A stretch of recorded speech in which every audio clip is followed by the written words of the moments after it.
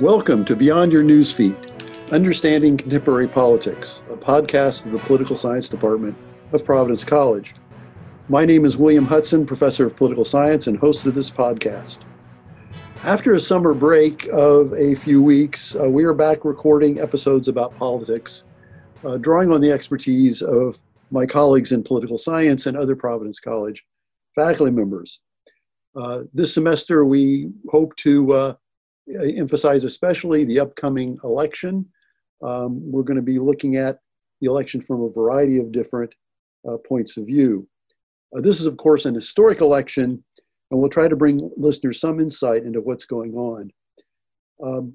For obvious reasons, political scientists have studied American elections intensely for decades and know a lot about how they work. In fact, I would go so far as to argue that because of the many years of intense study and analysis of mountains of data, political sciences have more complete and reliable knowledge about the behavior of the American electorate than of any other political phenomenon. Thanks to this knowledge, political science can provide insight into the forces driving elections, including this one.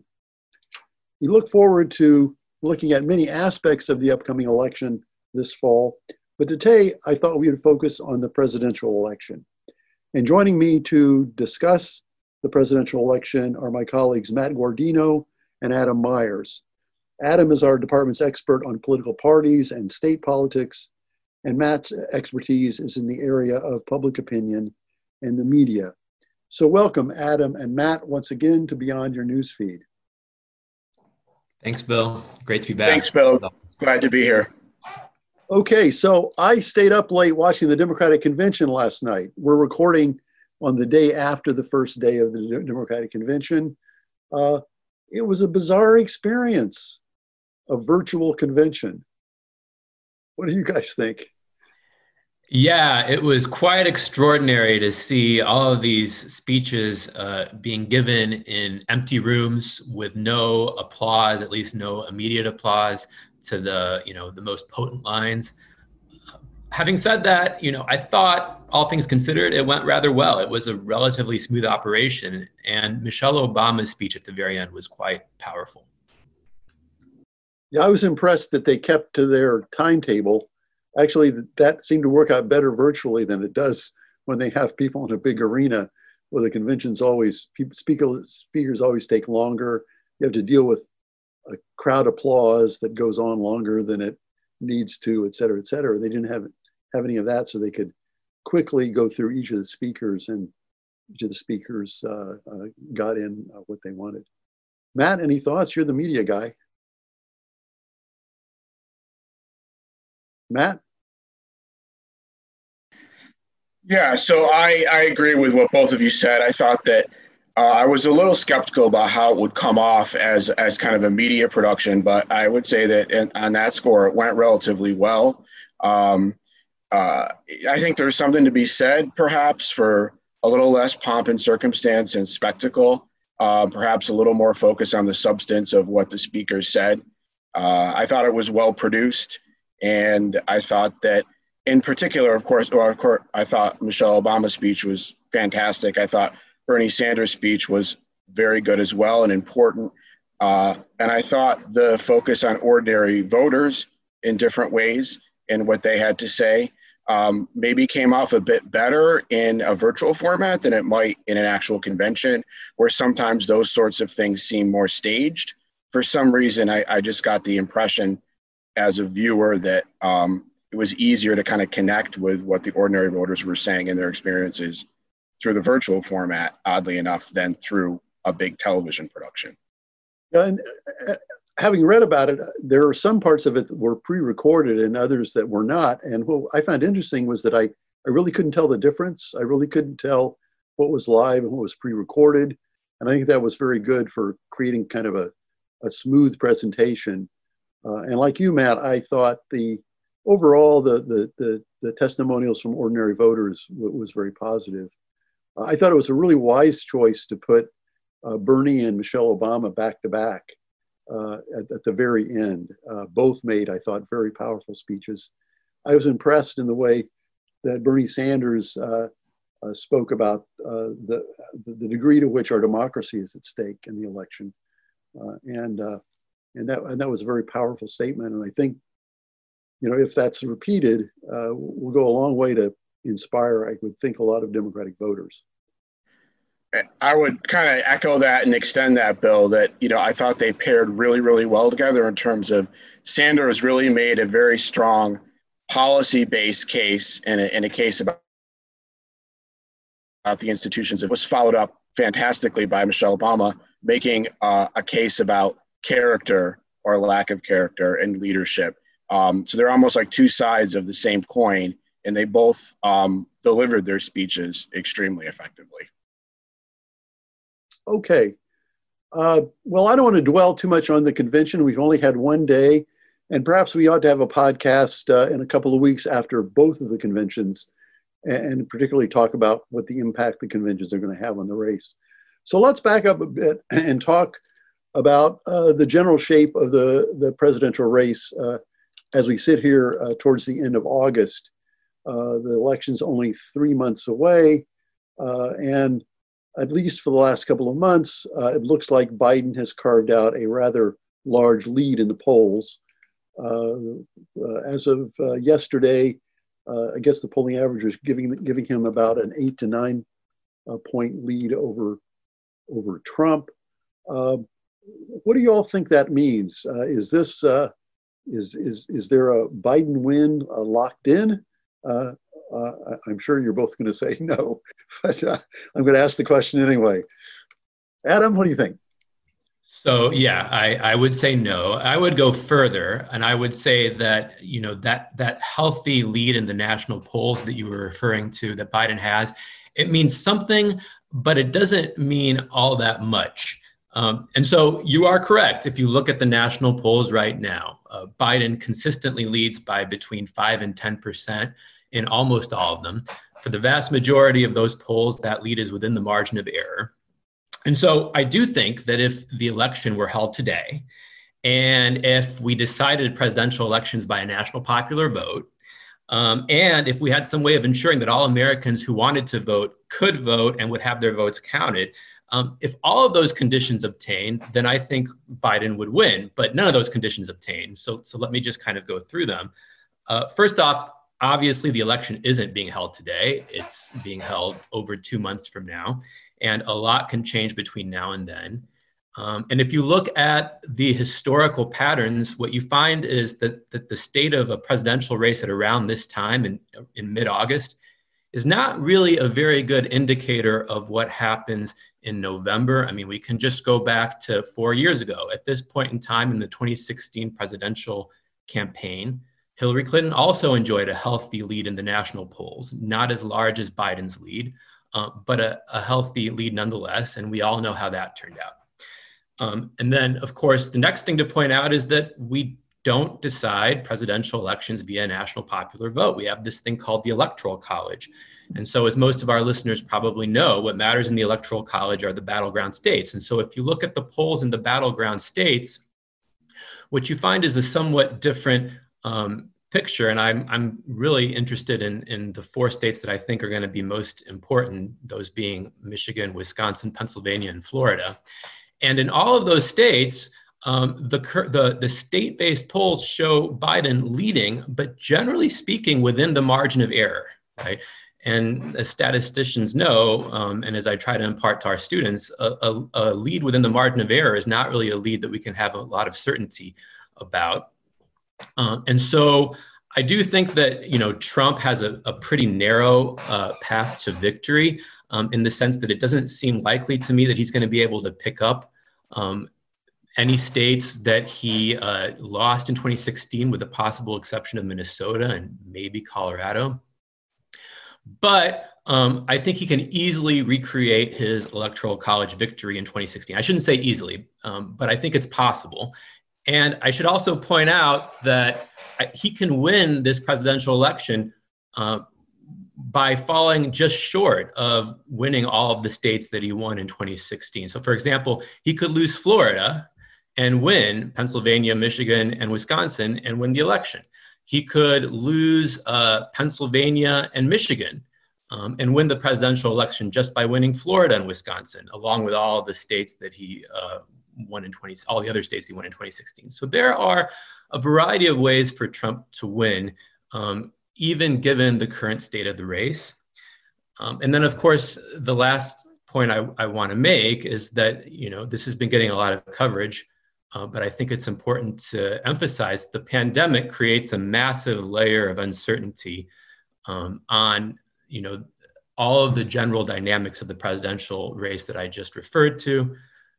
This is because a huge percentage of Americans are going to be voting by mail this year. The voting by mail is becoming a very politicized issue, thanks to President Trump's rhetoric on this particular voting modality. A lot of states are going to be dramatically expanding their voting by mail operations this year, and so many people are going to be voting by mail in states without much experience with this particular modality. There's a tremendous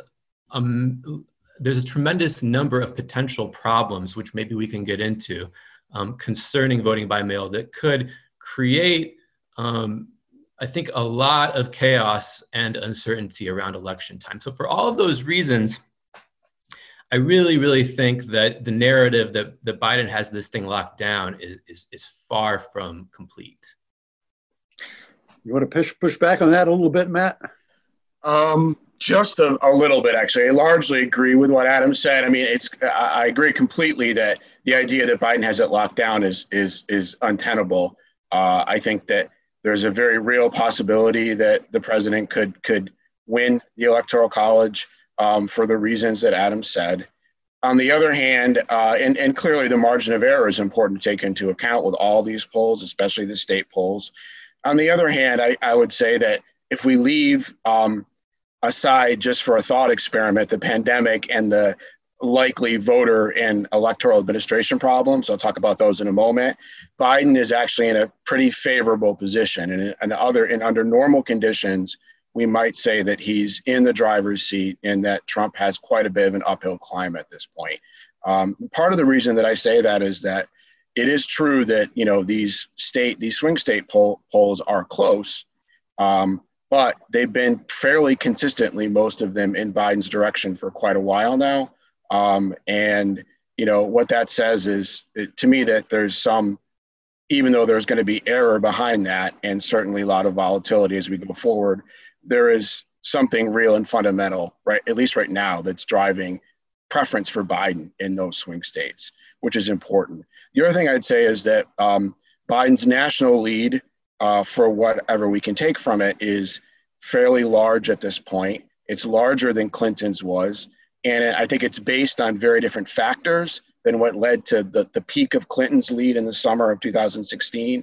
I think that many of the conditions in the country, including the economy, although I found it interesting that a recent poll, I can't remember which poll it was, showed that nearly half of Republicans thought the economy or perceived the economy to be going well, which it says a lot about. Nevertheless, the economy is not in a favorable position for the incumbent.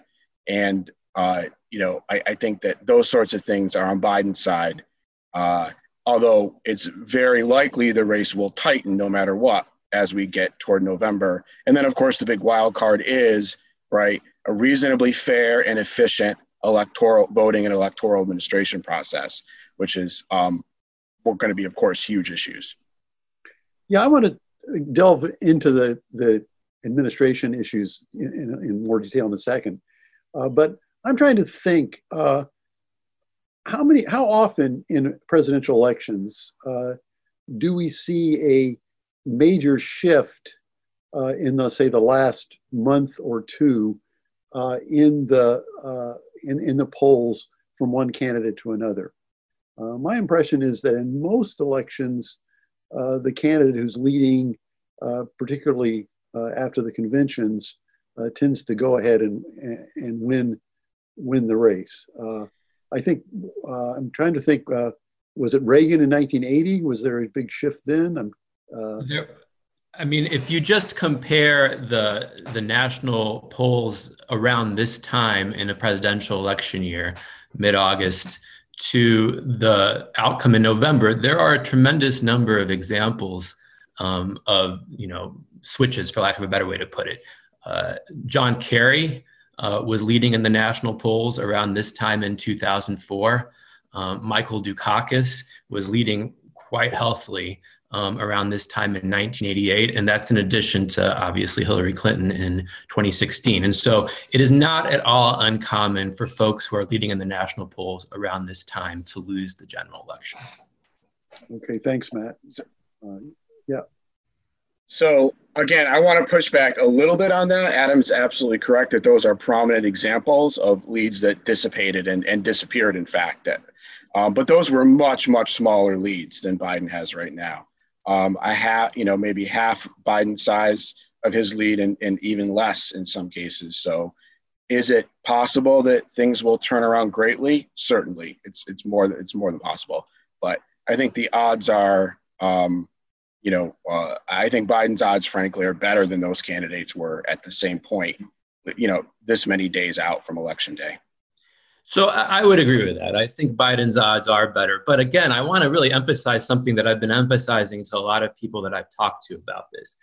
Trump is doing worse than any presidential candidate or incumbent president, with the exception of maybe George W. Bush in 2004, who went on to win his reelection bid.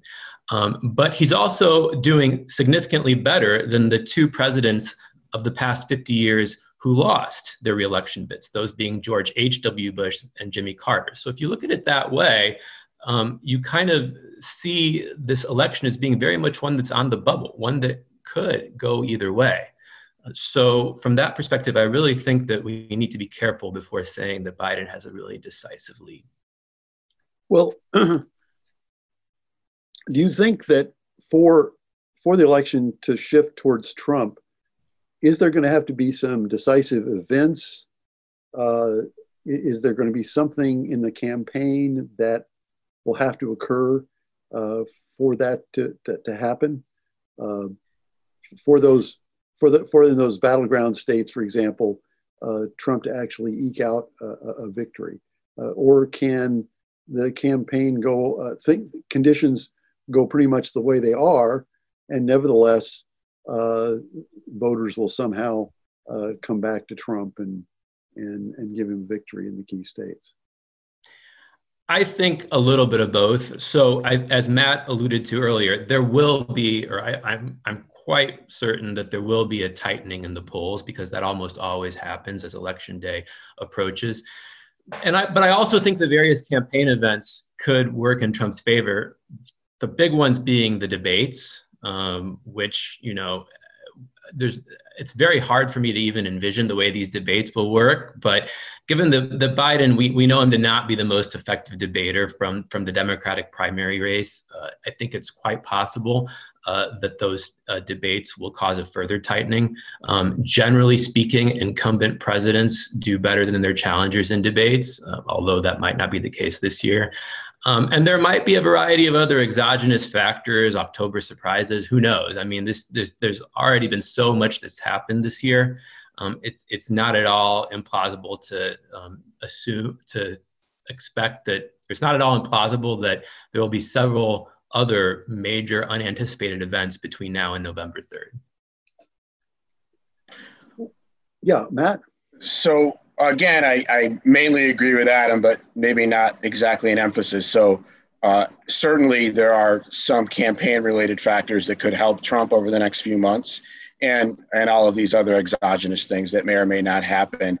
On the other hand, on some fundamental factors, the state of the economy, if the economy is more or less in the overall shape that it is now, number one, and number two, the pandemic. So, I mean, almost all the polling for a couple of months now shows that not just Democrats, but independents are extremely negative on the president's handling of the pandemic.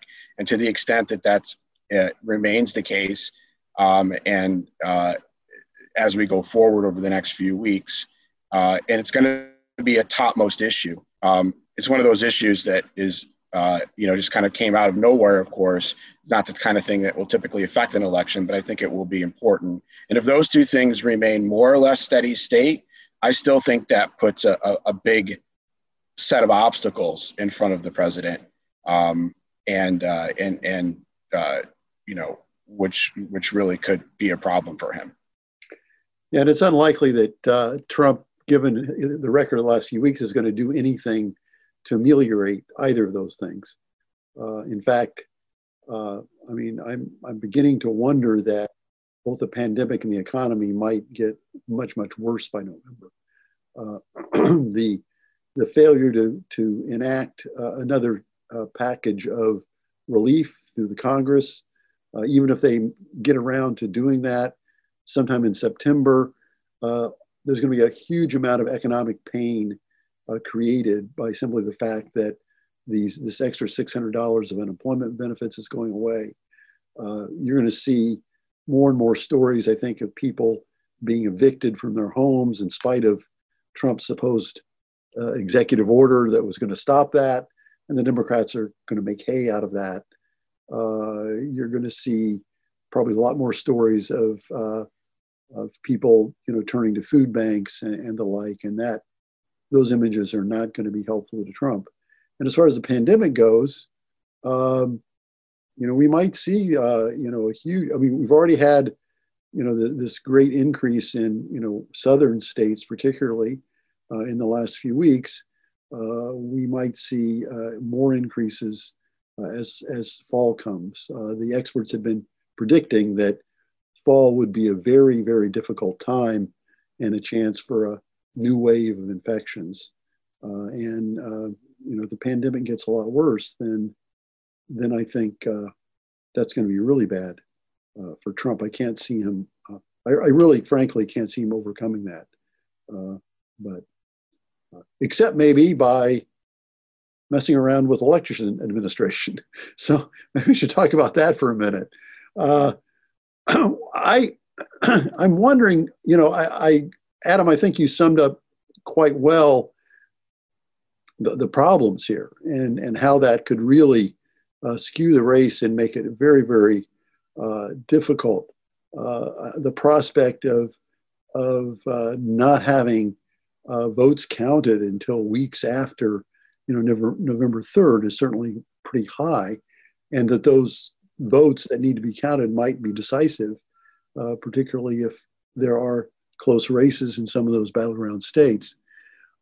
On the other hand, I'm wondering whether or not this great focus on this problem in August, a focus brought about partly by Trump's bringing up again and again his opposition to what he calls mail-in voting, which keeps that in the news and makes, I think, and creates pushback from the Democrats and a lot of commentary about how Trump is exaggerating the potentials for fraud, et cetera, et cetera, et cetera. And this brouhaha about the Postal Service, that's happening now, and that creates an opportunity over the next weeks for election administrators in a lot of states to compensate and the Democratic Party to compensate by trying to come up with ways of overcoming these obstacles. Am I wrong about that? Is there some hope there that we've got some time to maybe work on this problem? Oh, absolutely. I think you're right. In a certain sense, it's a good thing that all of this discussion is happening now.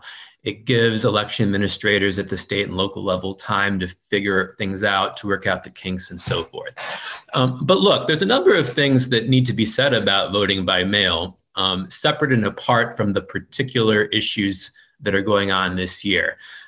My view is that the voting rights community made something of a mistake a few months back when it appears to have decided that a massive campaign to get Americans to vote by mail this year was the way to go. I mean, I'm not saying that voting by mail shouldn't be a significant component of voting modalities this year due to the pandemic. Obviously, it should be. But I think it is incorrect to say that, there aren't major problems with voting by mail. There are, even in the states that have been doing it for a long time, such as Colorado and Washington. The number or the percentage of ballots that are submitted via mail in states like Colorado and Washington that are rejected for a variety of reasons is significant. It's not huge. We're talking about, I think in Colorado in 2016 or 2018, it was around 0.7%. But so that's not a major percentage of the ballots that were cast. But we're talking about over 20,000 ballots in Colorado in recent elections that were rejected. That's definitely a large enough number to swing an election if an election is closed, and those ballots were rejected for a variety of reasons. In some cases, they were returned after the deadline. In some cases, voters didn't sign the ballots where they were supposed to, and so on and so forth. And so there are issues with ballot rejections that exist in voting by mail in a normal election. Those issues are going to be compounded this year simply because so many states are transforming to voting by mail so quickly. And in many of these states, voters are not familiar with the concept. It's going to require a lot of education, a lot of public education to ensure that voters follow the proper protocols so that their ballots are actually counted. And that's something that worries me deeply. Matt. So I agree. I'm worried about that as well. I think it also needs to be said, though, that it makes it harder to run this process, especially in these unprecedented conditions, fairly and effectively when adequate funding is not forthcoming from either, in most cases, the state level because of budgetary problems and certainly the federal level. And, so this is being used as a political pawn, voting for, or not voting, but funding for electoral administration. And especially, just in terms of being able to deal with, so if we leave the vote by mail issue to the side for a second, just being able to deal with all of the extra costs that are going to come from voting in person in a pandemic, right? Including workers, training, safety procedures. And so this isn't to say that under the best conditions, right, that there aren't going to be problems. But I think that with a different politics, writ large, some of these things could be avoided. I'll also just say quickly, to the extent that it's becoming an issue, which I agree with you both, in some ways that could hurt Trump or backfire in some ways, also because some people who are reasonably sure in who they're going to vote for right now are going to take the advice of, say, Michelle Obama, to use a prominent example from last night, and get moving on requesting their mail-in ballot applications to get their ballots in and take care to do all of this and to try to do it right? And right now, the conditions are not great for President Trump in terms of re-electoral chances, as we talked about. And to the extent that a bunch of votes against Trump are locked in right now from people who want to make sure their vote is properly counted or do what they can to make sure that, these issues of electoral administration, vote by mail, and Trump's rhetoric around them could backfire in that way as well. I'm sure a lot of people will vote as early as possible. A lot of anti-Trump voters will vote as early as possible. Yeah, I agree with both of you. In fact, I have some personal anecdotes to respond to both of the things you said. Adam, on the complexities of voting by mail for the first time this spring, I think maybe forever, my wife and I voted absentee in the Rhode Island primary. At least I don't have any memory of doing it before. I may have, 40 years ago, but it was a new thing for me. We always go in person, right? And so I found it a little complicated to have to read through the instructions and figure out, there's 2 envelopes to deal with, and you got to put them in an envelope and get it in the right envelope to mail back, and blah blah blah. And even marking the ballot, figuring out exactly how to mark it was a little more complicated than I find when I go to my local polling booth. And so, for me, a PhD in political science, to be worrying about, am I doing this right? I imagine that most voters are going to find, who haven't had experience with absentee ballots, are going to find it difficult.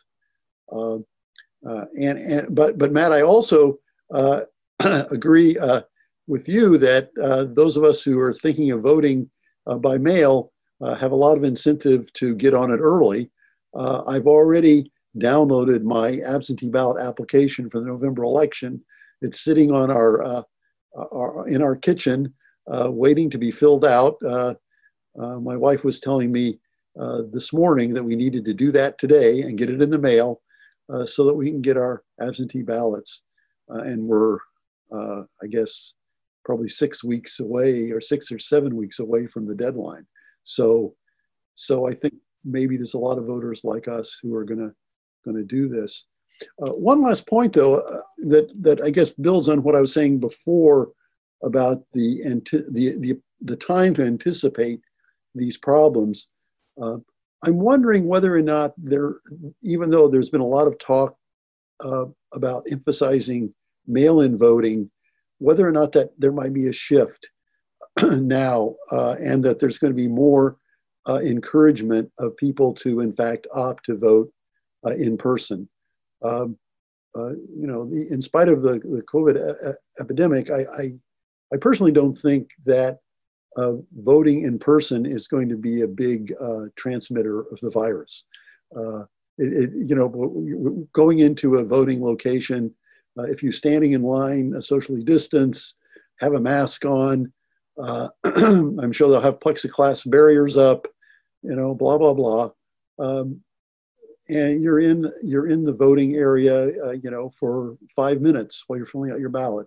So there's a very low chance of acquiring the virus. So I think probably, Adam, you're right. It was probably a tactical mistake to emphasize this mail-in stuff so early and not think about how you can make personal voting safe. Yeah, that's exactly right, Bill. What you just said is more or less what I wanted to say. I think the voting rights community in this country made an error when they spent the past several months focusing exclusively on dramatically expanding voting by mail, when they should have also emphasized the importance of expanding different avenues of in-person voting, in particular expanding early in-person voting in lots of states, adding polling places and so forth, so that people could vote early in person, but in a situation where it would be much less likely that there would be long lines.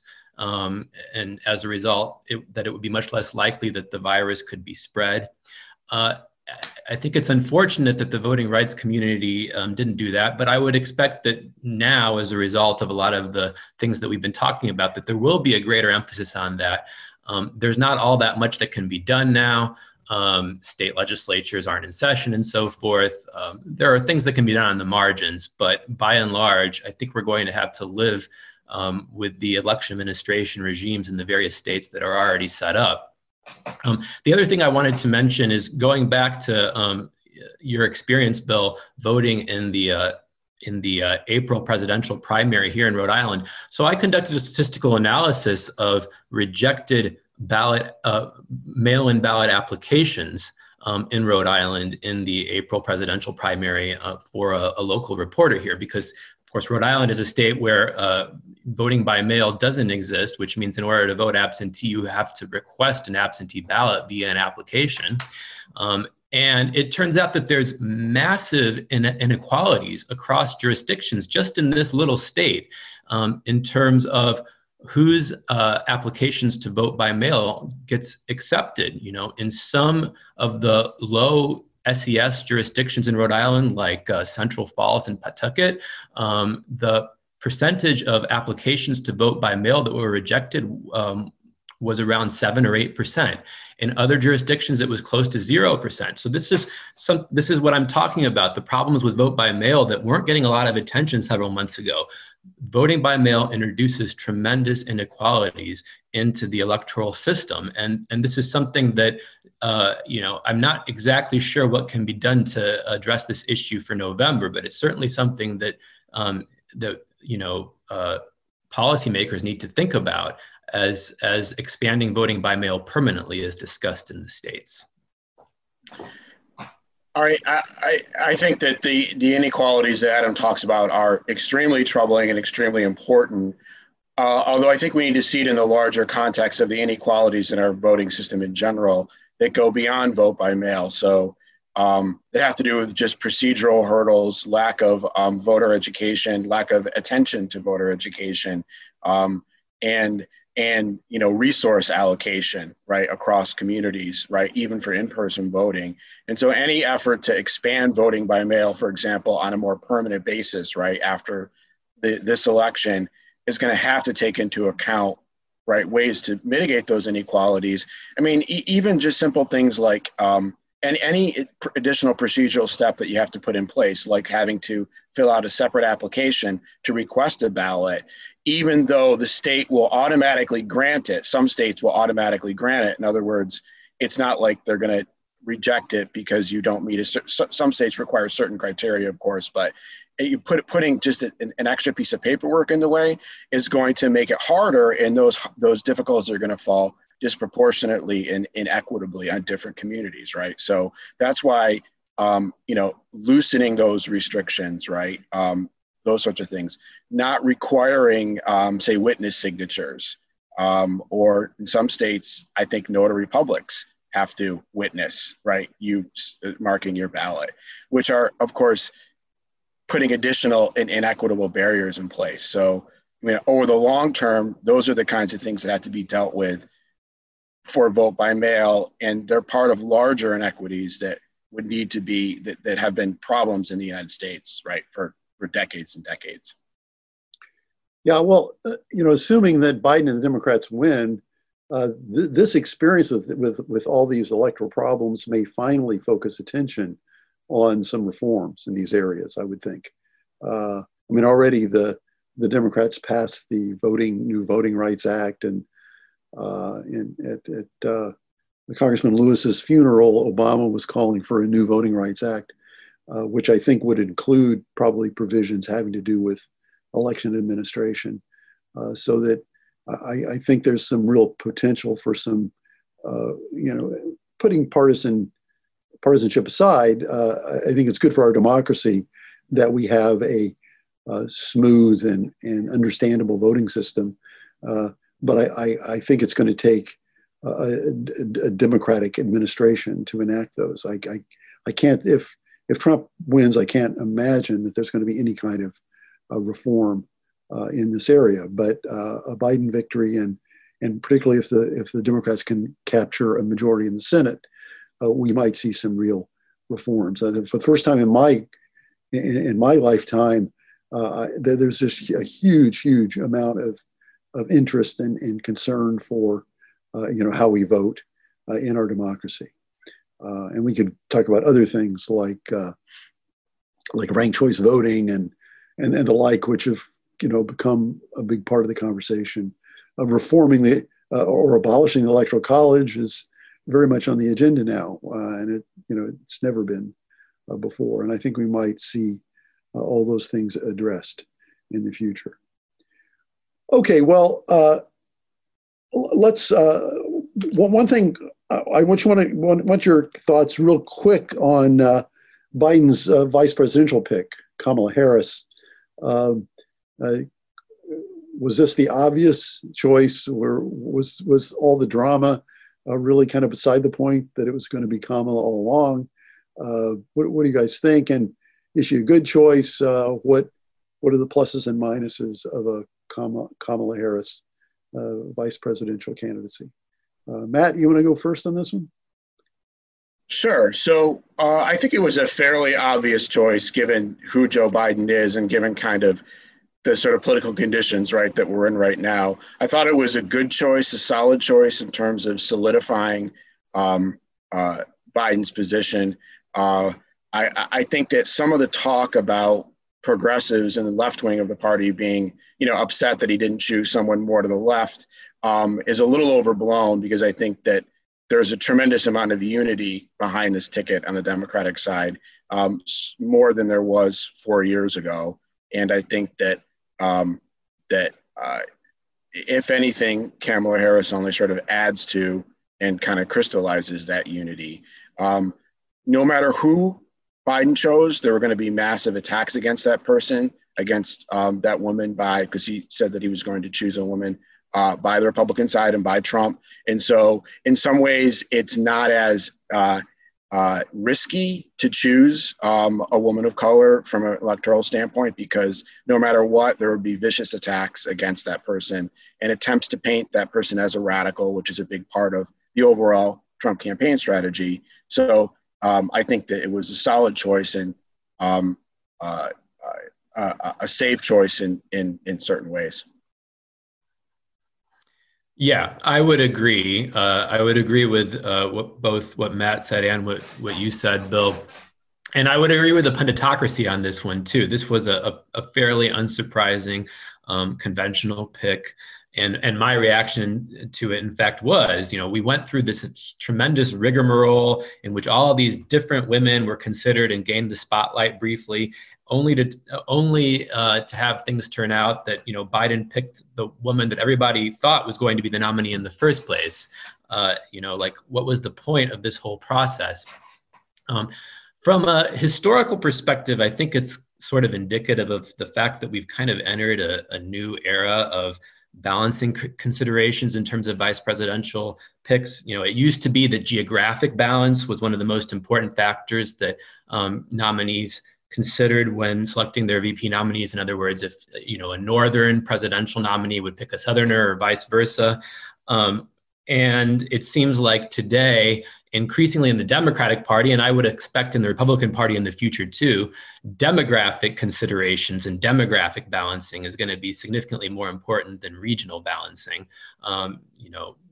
Joe Biden is a white man, chose Kamala Harris in part because she's a Black woman. This speaks to something that I've written and thought about a lot, which is, the declining importance of region in American politics and the rising importance of non-regional, non-geographical social identities like race and gender and so forth.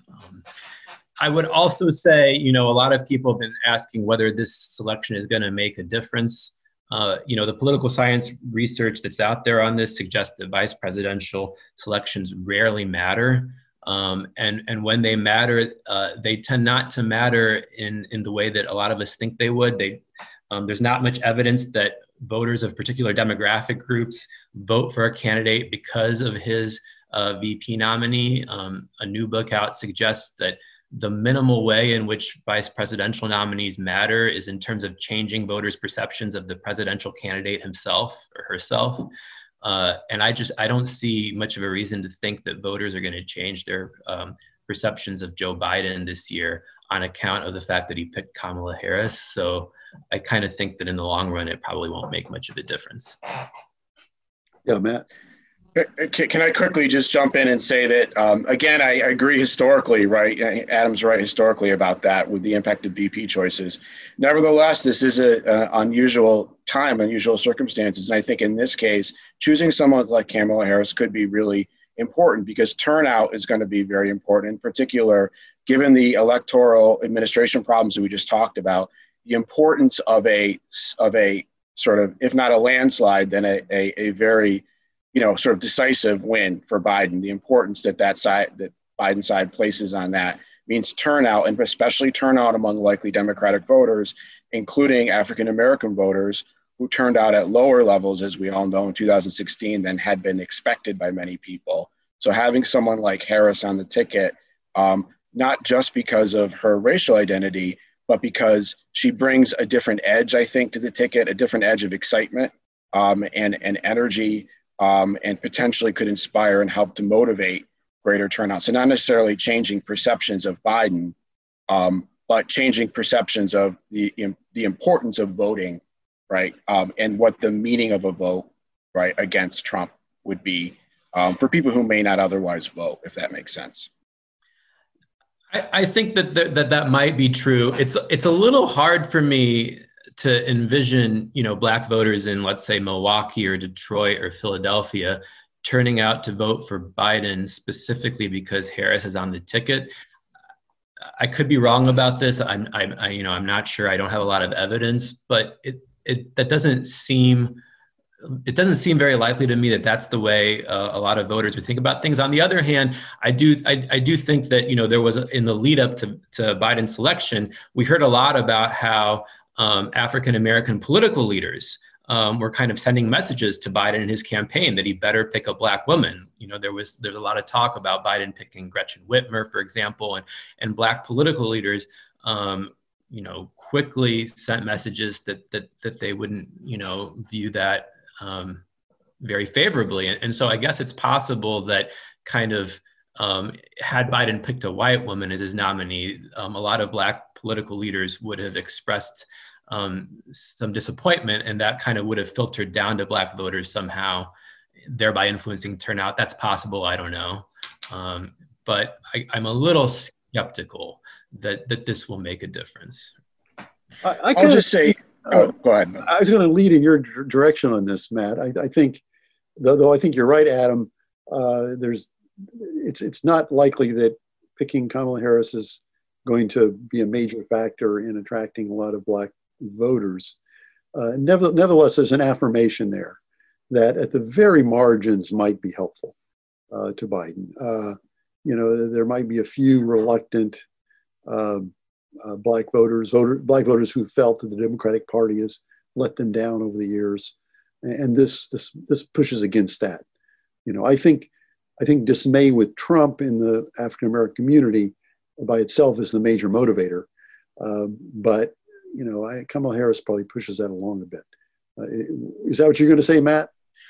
Basically, and I just was going to add the important context of the racial justice and anti-police brutality protests that we've been experiencing in this country, and how that adds a certain backdrop that perhaps makes Harris's choice more important. Again, on the margins, right? We have to remember that Trump won some of these battleground states by very thin margins, and some upping of turnout in certain parts of those states could have made a difference, right, in the outcome. And so on the margins, this affirmation, this is despite Harris's somewhat inconsistent previous, career as a prosecutor on some of these criminal justice issues.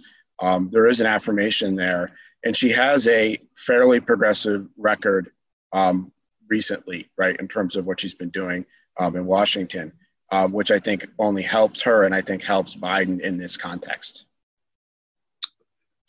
Okay, thanks, guys. So to finish off here, can we talk a little bit about the strategies of the two sides? I think the Democrats just last evening at the convention began to lay out what seems to be a strategy, which is a strategy to expose, put it at the center, the kinds of things I think that Michelle Obama was talking about, just grave concern over Trump's character. And is he up for the job of being a president? This is going to be a very much, I would think, for the Biden campaign, an anti-Trump campaign. At the same time, I think looking at the Bernie Sanders contribution, laying out some, vision, some policies that I think are appealing to a lot of people. So am I right about that? Is that what we're going to be hearing from the Democrats between now and November 3rd? I think that's right. I think the Biden campaign is going to make increasing turnout a major priority. Matt alluded to that earlier. I think it's absolutely the case that the Biden campaign views turnout as essential. And so, getting out the vote is going to be a major part of what they do. There's going to be a lot more in the way of mobilization than persuasion.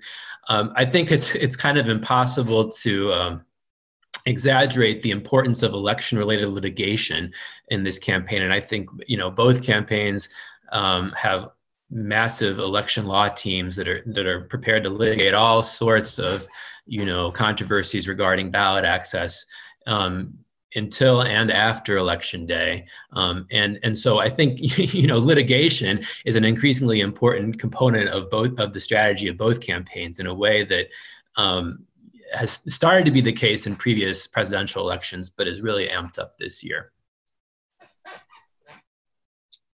Matt, any other thoughts? Yeah, so I would agree with what both of you said, and just say if you just look at the convention, right? We've only had one night of it so far, but sort of the plan laid out for this week, I think, lays out the Democrats' strategy pretty well, right? Which is basically, right, we're going to run on some broad issues of course, the response to the pandemic, the economic fallout, and racial justice issues, and we're going to give you, the American electorate, a number of different reasons why the current administration is not fit or capable of handling any of these things. So Michelle Obama laid out the character issues. Bernie Sanders laid out the sort of more policy-based differences, right, between Biden and Trump. And we're going to see leadership, right, or lack thereof, right, become an issue this week as well. And so basically, it's an anti-Trump strategy, meaning they're trying to make Biden look like a good candidate, as they should, but it's really not so much about for Biden. It's against Trump, and it's saying, look, there are many reasons to vote against Trump, even for Republicans, right? You may disagree with some of our more left-leaning policy ideas, but some of the Republicans who spoke last night were saying, well, here are some other important reasons to vote against Trump, right? And so it's sort of, really moving forward with that strategy. And oftentimes just what seems like a purely negative message like that doesn't work very well. But in these conditions, I think it might work for the Democrats. Yeah, there was a really interesting article in the Washington Post yesterday that talked about the latest Washington Post poll of the national electorate, in which voters were asked, is your vote for your candidate actually a vote for your candidate or against the other candidate? And it turns out that among Biden voters, most Biden voters view their vote as being a vote against Trump, whereas most Trump voters actually view their vote as being for Trump, not against Biden. And as Matt said, having the Biden campaign strategy of making the campaign entirely about Trump is rather unorthodox, but there's good reason to believe that in this particular instance, it might work. So what's Trump's strategy here? Is there a strategy?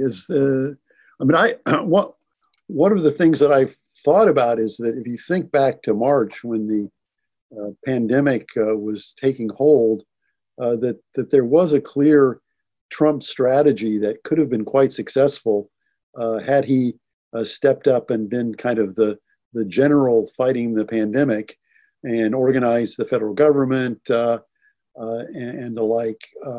Maybe I don't think he really is capable of that, both in terms of competence or his sort of approach to his job.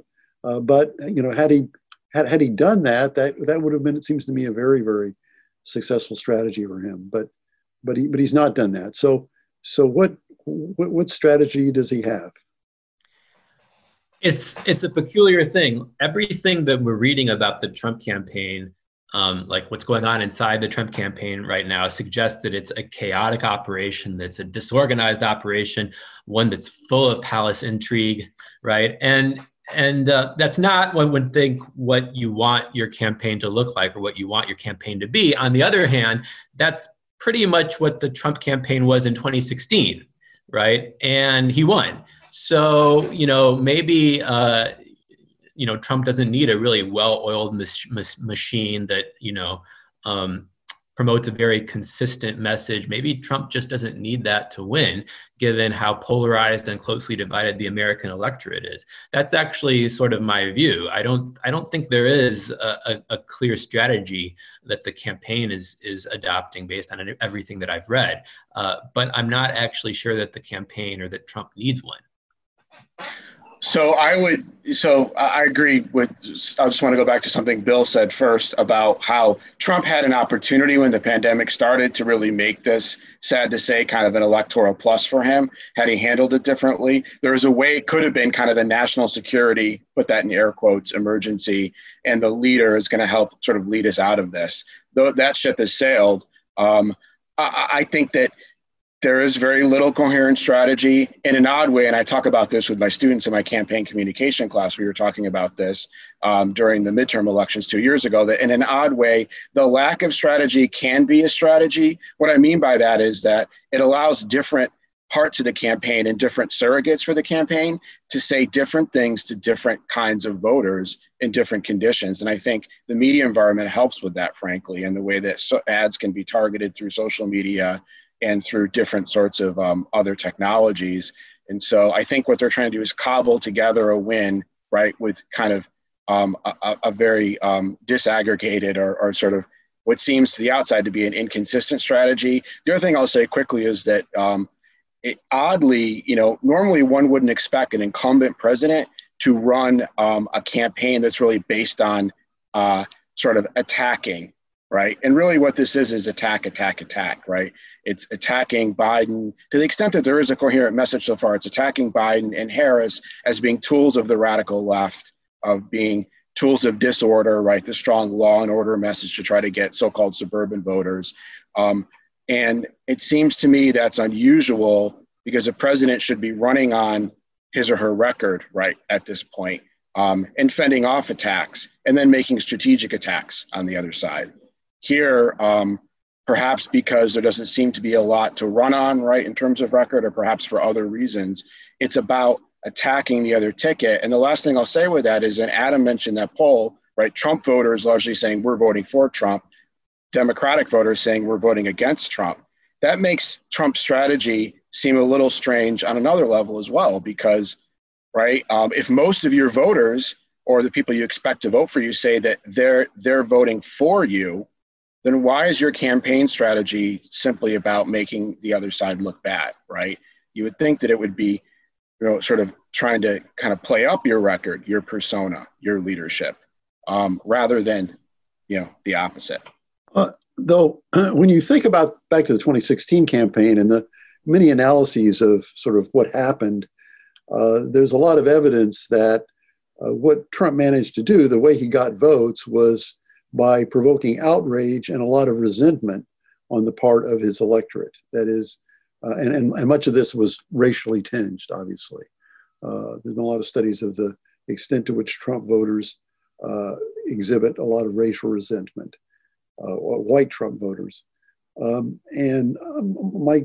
guess is, it looks to me like Trump is running the same game plan, and part of his attacks on the ticket on Biden and Harris are not so much attacks on them or on the Democratic Party, really, but rather attacks on trends in the culture that a lot of Americans are anxious about.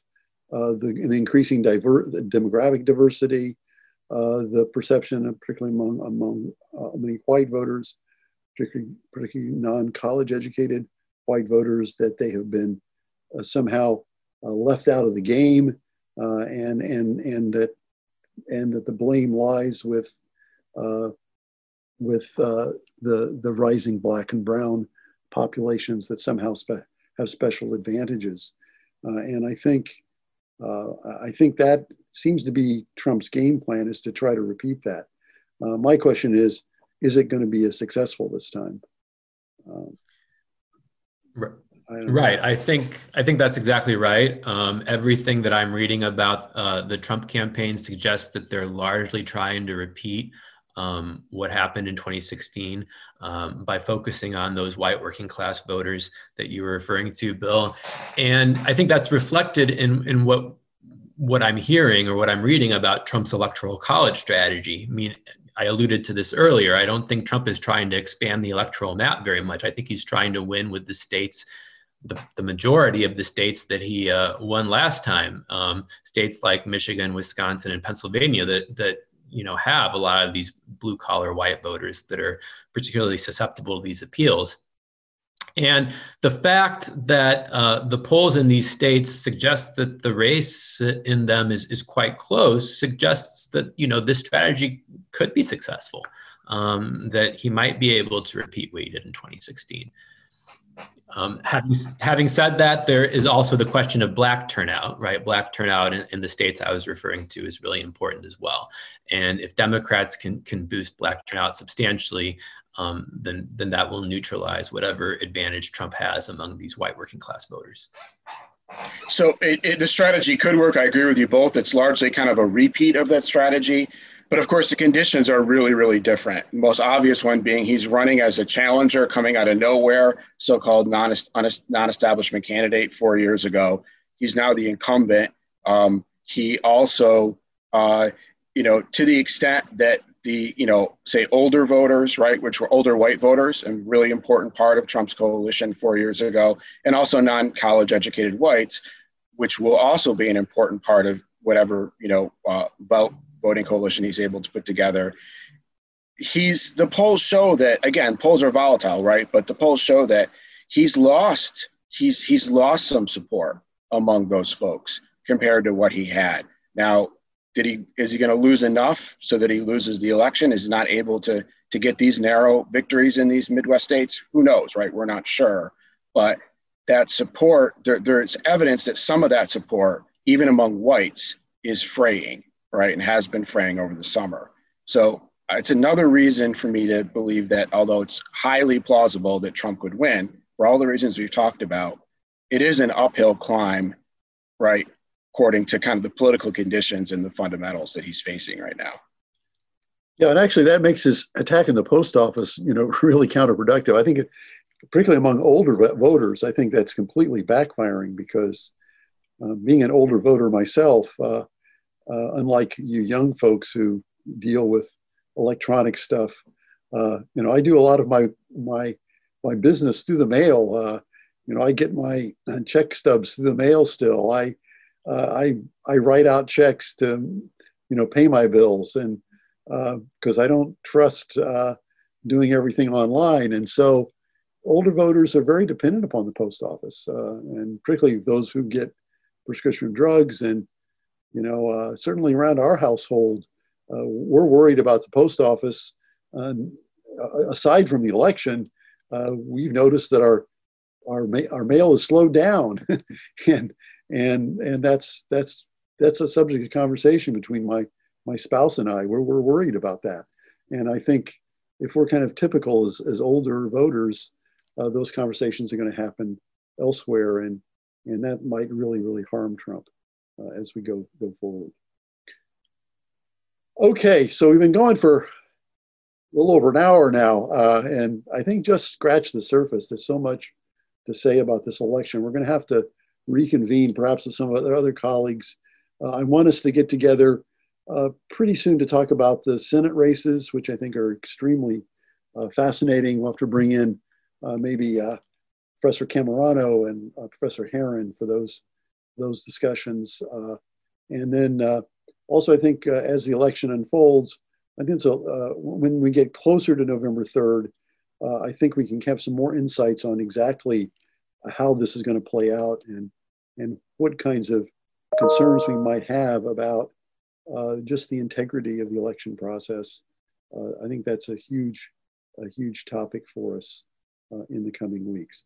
So Matt Guardino and Adam Myers, thanks so much for your insights. I always learn a lot talking to you guys, and it really makes me think about things, and I hope our listeners have found this of value as well. So thanks again for joining us, and we'll be getting together soon for another podcast. And thanks to Chris Judge of PC's Office of Marketing and Communications for his help with this podcast. And most of all, many thanks to our listeners. Please tell 4 friends to subscribe to your Beyond Your News feed wherever they get their podcasts.